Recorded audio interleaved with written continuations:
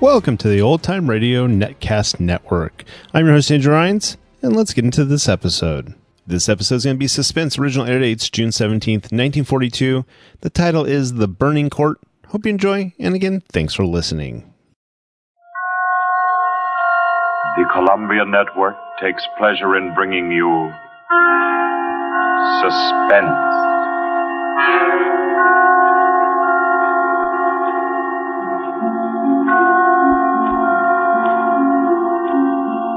Suspense.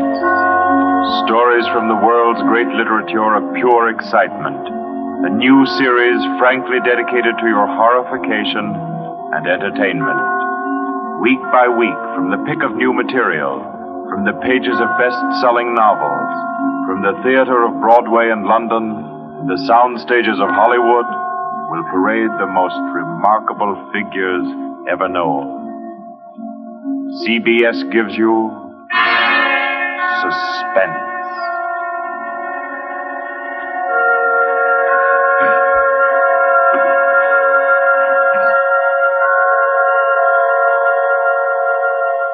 Tonight's presentation is one of the finest of the contemporary stories of mystery and terror. John Dickson Carr's famous novel, The Burning Court.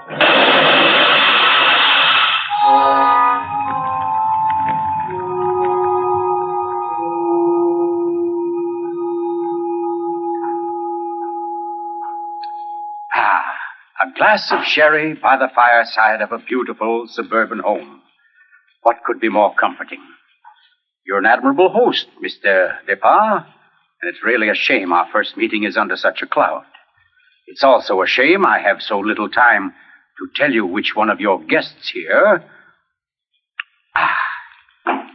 murdered your uncle last week.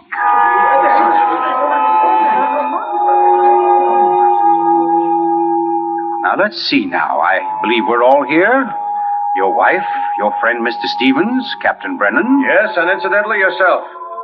Just who did you say you were? Well, no wonder you've had so much difficulty with the case, Captain. My name is Cross, Godin Cross, the writer. As a matter of fact, it's because of my just completed book, Poisoning Throughout the Ages, that I happen to be here now. And Ted Stevens there happens to be a member of the firm which publishes my work. I'd never seen him until tonight, but I've been told what happened. This afternoon, he began reading my manuscript for the first time on the train.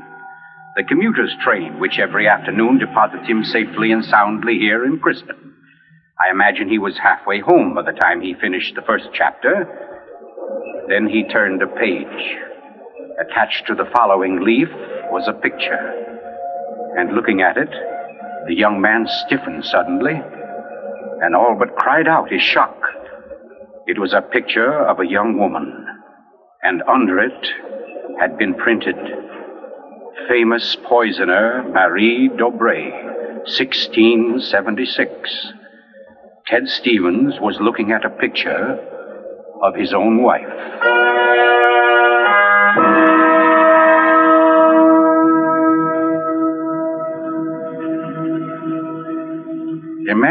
Imagine his 25-year-old wife in 17th century costume. The face, the features, even a wistfulness of expression were identical. Even the name. Dobré was his wife's maiden name. But no, that was ridiculous. This woman in the picture was, well, one of his wife's ancestors. Yes, that was it. Simply an amazing family resemblance. Marie would be waiting for him at the station, and he'd have to tell her about it. He wondered why, however, she'd never told him about. Oh, well, but you don't discuss such an ancestor, do you? Ted Stevens glanced down at the chapter to which the picture had been attached. It was entitled, The Affair of the Non-Dead Woman.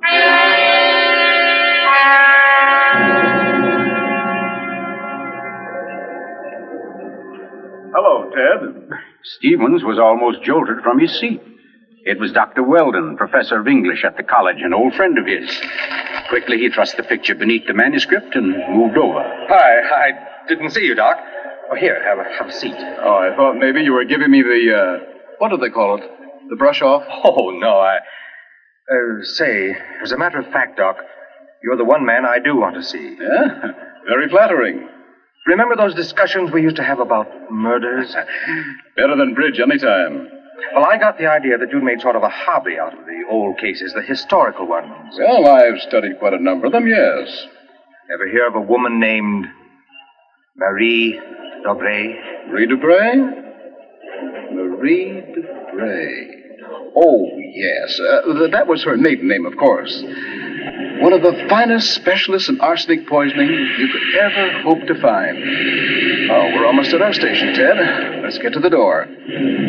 Yes, a real charmer Marie was. Must have disposed of 100 husbands, lovers, suitors, and just plain friends before she was caught. What happened to her, Doc? She was beheaded and burned. Crispin!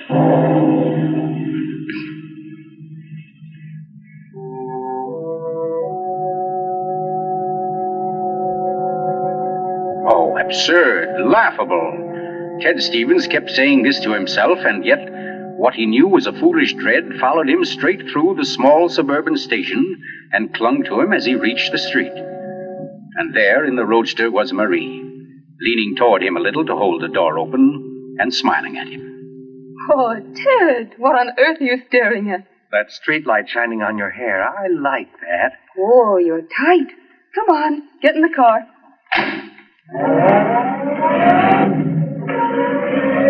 Then, like a wisp of smoke, it was gone. The whole ridiculous fear, the delusion.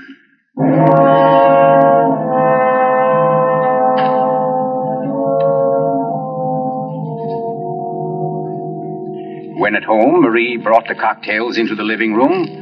The logs were burning brightly in the fireplace, throwing a soft, dancing glow upon a room that was darkening with dusk. To you, Marie. And to you, dear. As Stevens placed his glass down, he noticed the manuscript of my book. It was there on the table, right where he'd placed it when he first came in. Deliberately, he turned from it, and then turned back. The manuscript had been moved.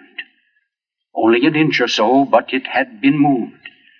Keeping his back to his wife, he thumbed through that early chapter and discovered, just as he knew he would, that the photograph was gone.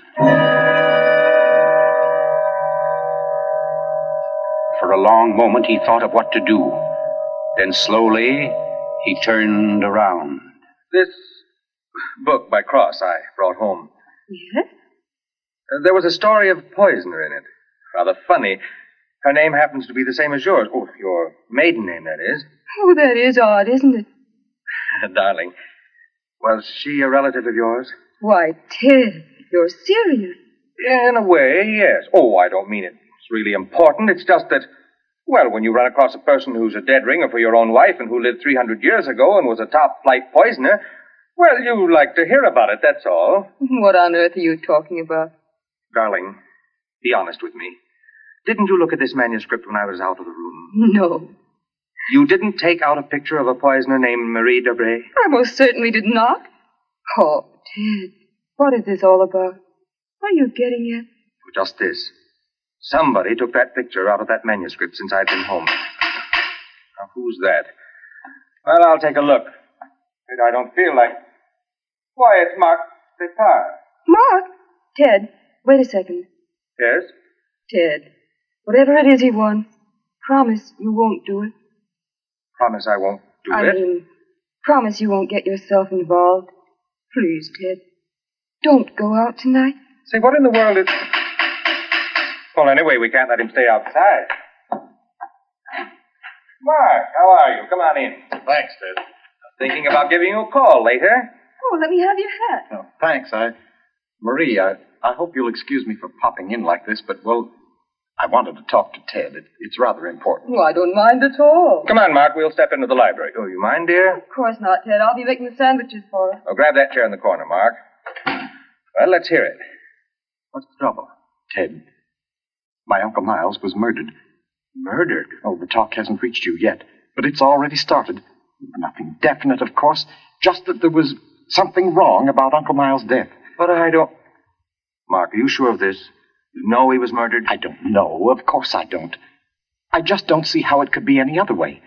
Uncle Miles, you know, had been sick for quite a while, but last Saturday he seemed so much better that Miss Corbett, that was his nurse, decided to take the day off. And, you know all this. You and Marie were over that afternoon. Anyway, Lucy and I went to the club that night, to that masquerade party, and we left the old boy completely alone. I've cursed myself 1,000 times since. But what about your housekeeper, Mrs., what's her name? Henderson. Wasn't she around? Oh, sure. In that little house out in back. We told her to look in now and then, but, well, that wasn't good enough. It was after midnight when Lucy and I got back. Uncle Miles was dying. Ted, it looked exactly like one of his regular attacks, but then later, after he was gone, I happened to glance under the chest of drawers in his room.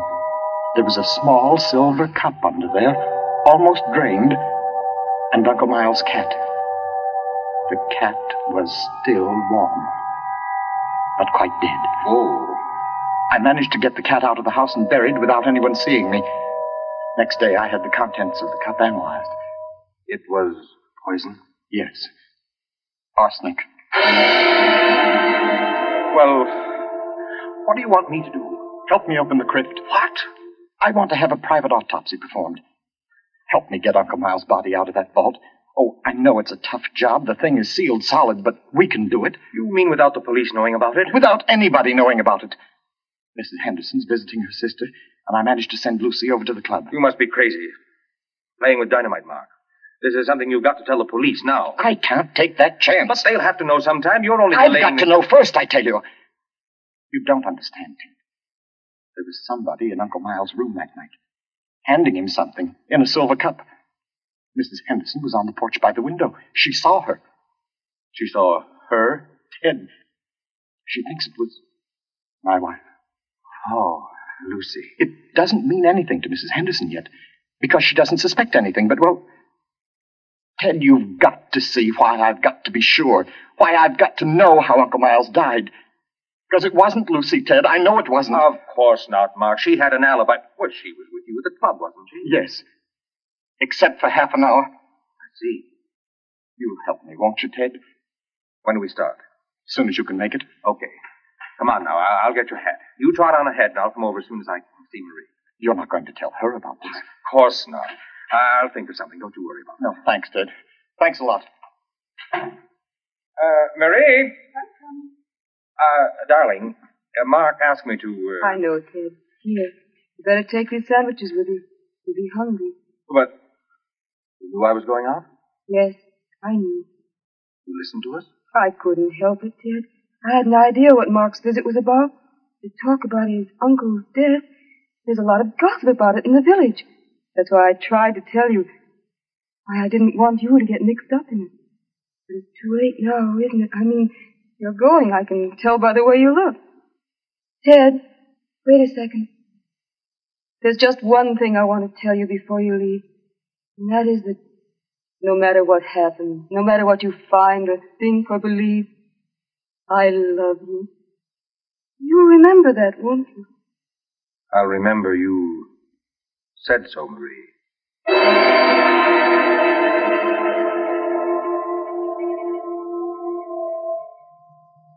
By the light of a dim kerosene lantern, Mark and Ted Stevens pounded their way through the thick shelf of rock that covered the Depar's ancestral tomb, pried open the great slab of stone which lay across the subterranean door, and then at last descended to the dank, ink-black chamber.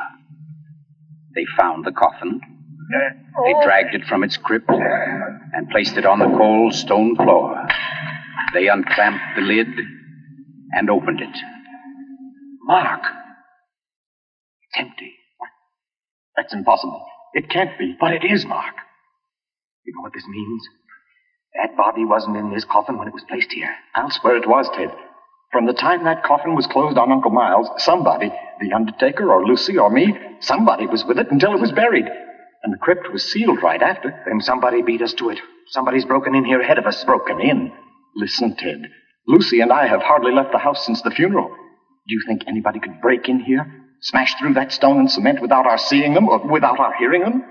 Well... What? Well, you might as well come on out then. But who was that? Me, Mr. Depard, up here. My name's Captain Brennan. I'm from the office of the Commissioner of Police. From the... I'd like to talk to you if you don't mind, Mr. Depard. Here, follow my flashlight up. But I don't understand. How did you know about this? By listening, mainly. You mind if we go up to your house, Mr. Depard? Why, no. Not at all. Oh, thank you. Oh, Freddie. Look here, Captain. Freddie, this is Mr. Depard. Lieutenant Gray. Glad to know you, Mr. Depard. And Mr. Ted Stevens, isn't it? Well, how did you know my name? Very simple. I got the names of everybody who was here at the Depards the day the old man died. You and your wife were included. Oh, here we are. But I don't... Captain, who gave you those names? Why, your housekeeper, of course. Mrs. Henderson? You didn't think Mrs. Henderson saw the dead cat, did you, Mr. Depard? But she did. She also saw you bury it. And we've been interested in the case ever since. Well, nice place you have here, Mr. Depard. Now, let's see. According to Mrs. Henderson, your wife was wearing some kind of a masquerade costume that night. What kind of a thing was it? Well, it was a... Oh, there, you can see it. It was copied from the dress in that old painting over there. Oh, yes. Funny, where's the woman's face? It's always been that way, long as I can remember. Somebody must have thrown acid on it or something. Can't blame them much. She was a poisoner. A poisoner? Yes. The story goes that one of my ancestors was responsible for her execution. Marie Dobray, her name was. Oh, yes. I've read about her. Learned all the poison tricks from one of her lovers, guy by the name of Godin Saint Croix. Godin Saint... Oh, yes, Mr. Stevens. We cops read now and then. Did you say Godin Saint Croix? That's French. We call it cross. Absolutely no limit to a cop's education, is there? But to get back to your wife, Mr. Depard, she was dressed like the famous Marie. Now, when Mrs. Henderson looked through that window... Just a minute, Captain. Mrs. Henderson can't prove she saw a thing, and you know it. What do you mean? I mean you haven't any right to insinuate that my wife was in that room. Well, who's insinuating? I'm trying to say that Mrs. Henderson, after thinking it over, realized that she was tricked by the costume.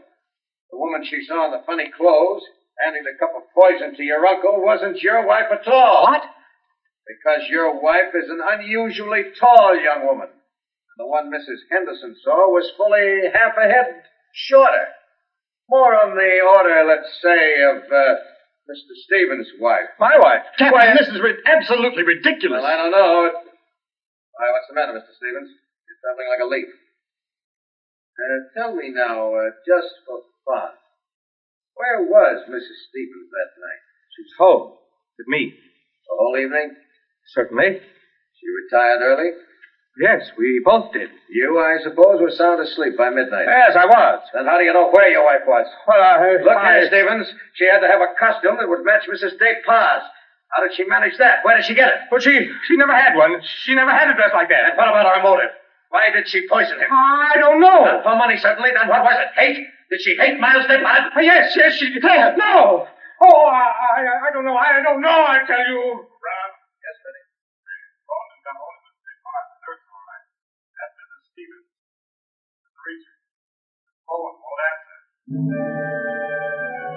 Okay, have her picked up. I'm going home.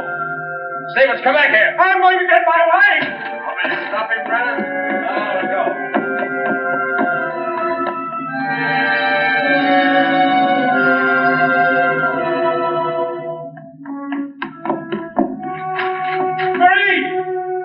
Marie, where are you? It's Ted. Marie, what have you done? Marie. Oh, good evening. Who are you?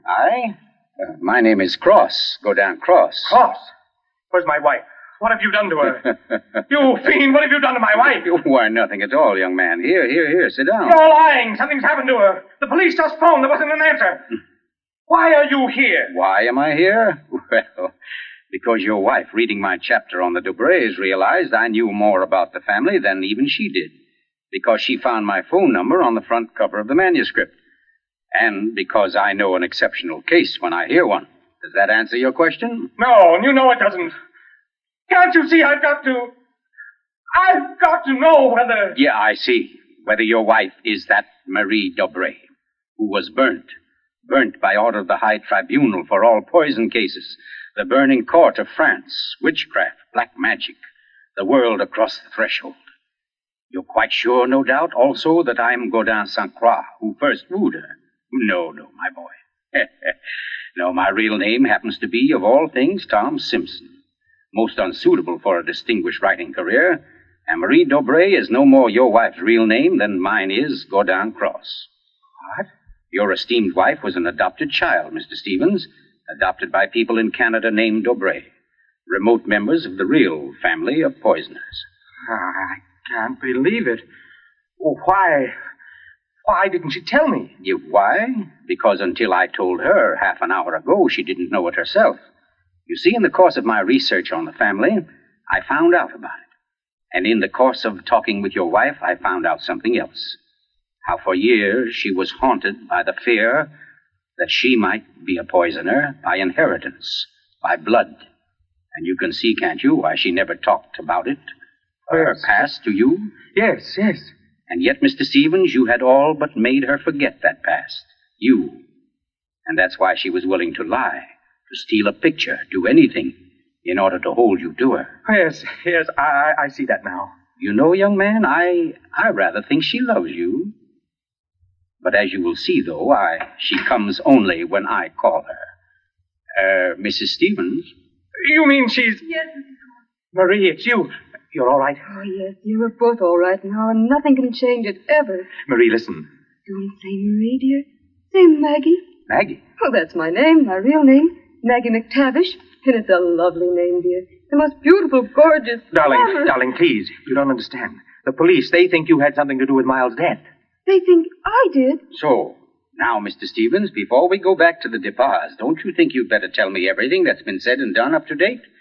Having just saved your wife's soul from the burning court, now I'll wrest her body from the electric chair.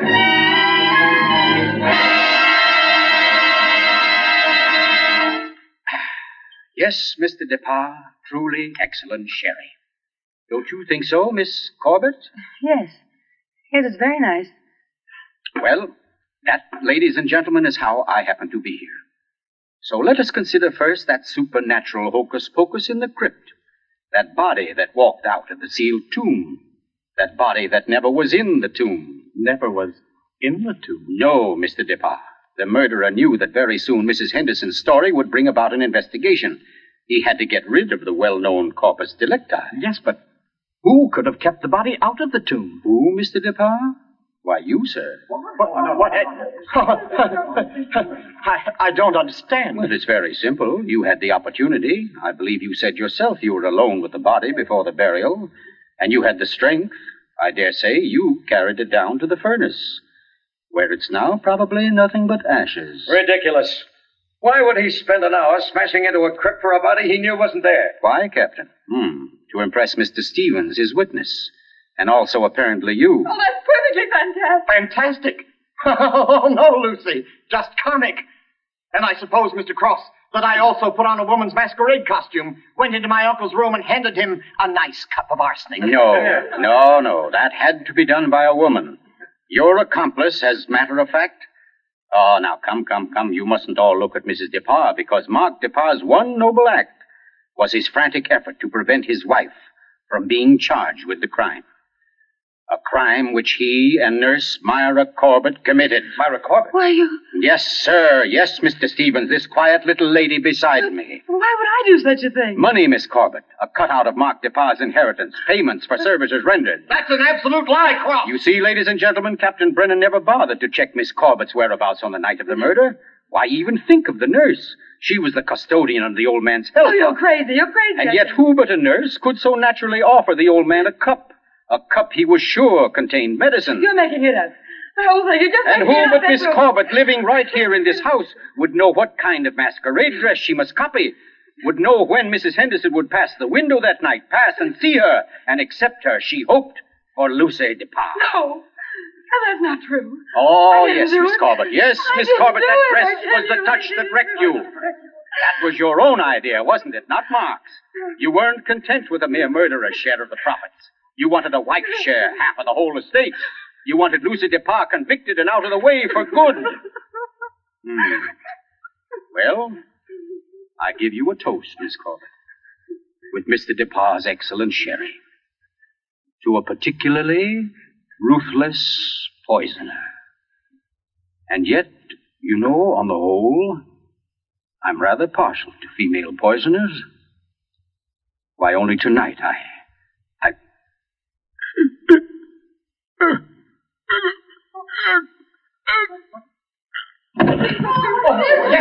Here, let me get to him.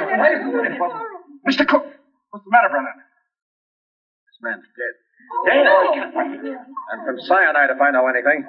Cyanide from that glass of sherry. Cyanide that a nurse could get quite easily. That glass was right beside you, Miss Corbett, and nobody else was near it. Too bad he didn't drink it as soon as you hoped. A second ago, we had nobody to use against you. But we have now, Miss Corbett. We have now. And I arrest you for the murder of Gordon Cross.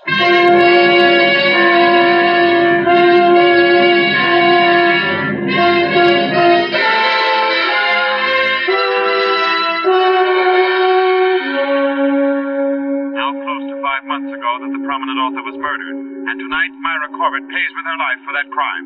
The former nurse, at first protesting her innocence, in recent Yes, weeks has grown... I'm in here, dear. Oh. I thought you might... What did you cut it off for? Huh? What do you mean? The radio. Oh, yeah, well, I thought you wanted to talk. Poor Ted. Don't you think I know you better than that? What was on the radio? Well, there wasn't... Okay. It was about Myra Corbett. She goes to the chair tonight. Oh. I didn't think you wanted to be reminded. I don't, really. But making such an effort to hide it only keeps it alive, doesn't it? All right, darling. Now what I came in to ask, if you wanted a cocktail before dinner. The largest one you've got. Fine. I'll get off the ice cube. I know. If I'll fix up the fire. Okay, Maria. Where are some papers to start it? Right there by the bookcase. And the name's not Marie. It's Maggie. Because, darling, Marie's dead and gone forever.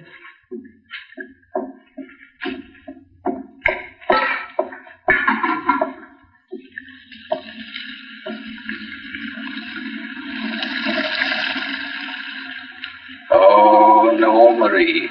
We're never dead. Neither of us. It was your hand that touched that glass.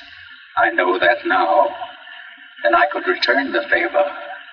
But instead, I shall ask that you dispatch your husband. This one, like all the others, now. Just a little bit of poison in the drink, Marie. Any kind of drink. What kind, Ted? What kind of a cocktail shall we have? Oh, any kind, darling. Any kind at all.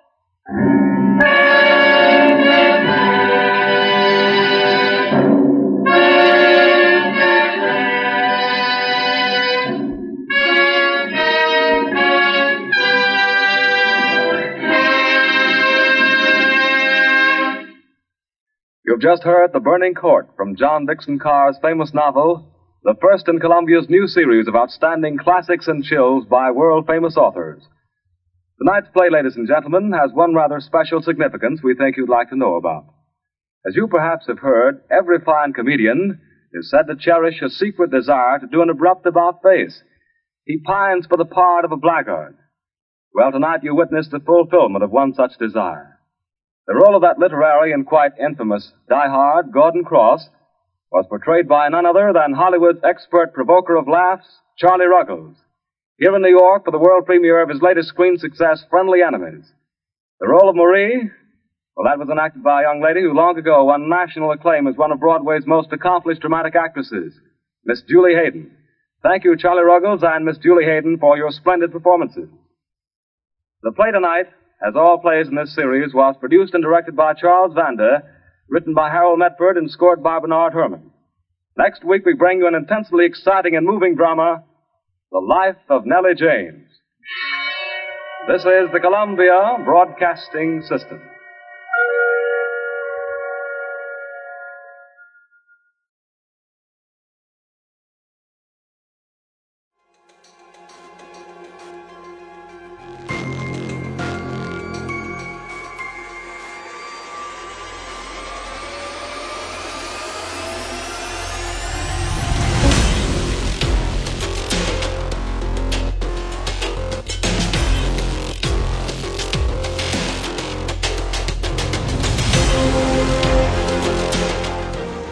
Welcome back. I hope you enjoyed this presentation from the Old Time Netcast Network.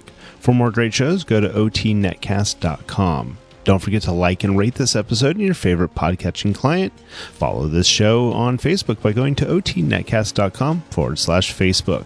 This episode is covered under the Attribution Non-Commercial Share Alike copyright. For more information, go to otnetcast.com/copyright. Thanks again for listening, and I hope you have a great day.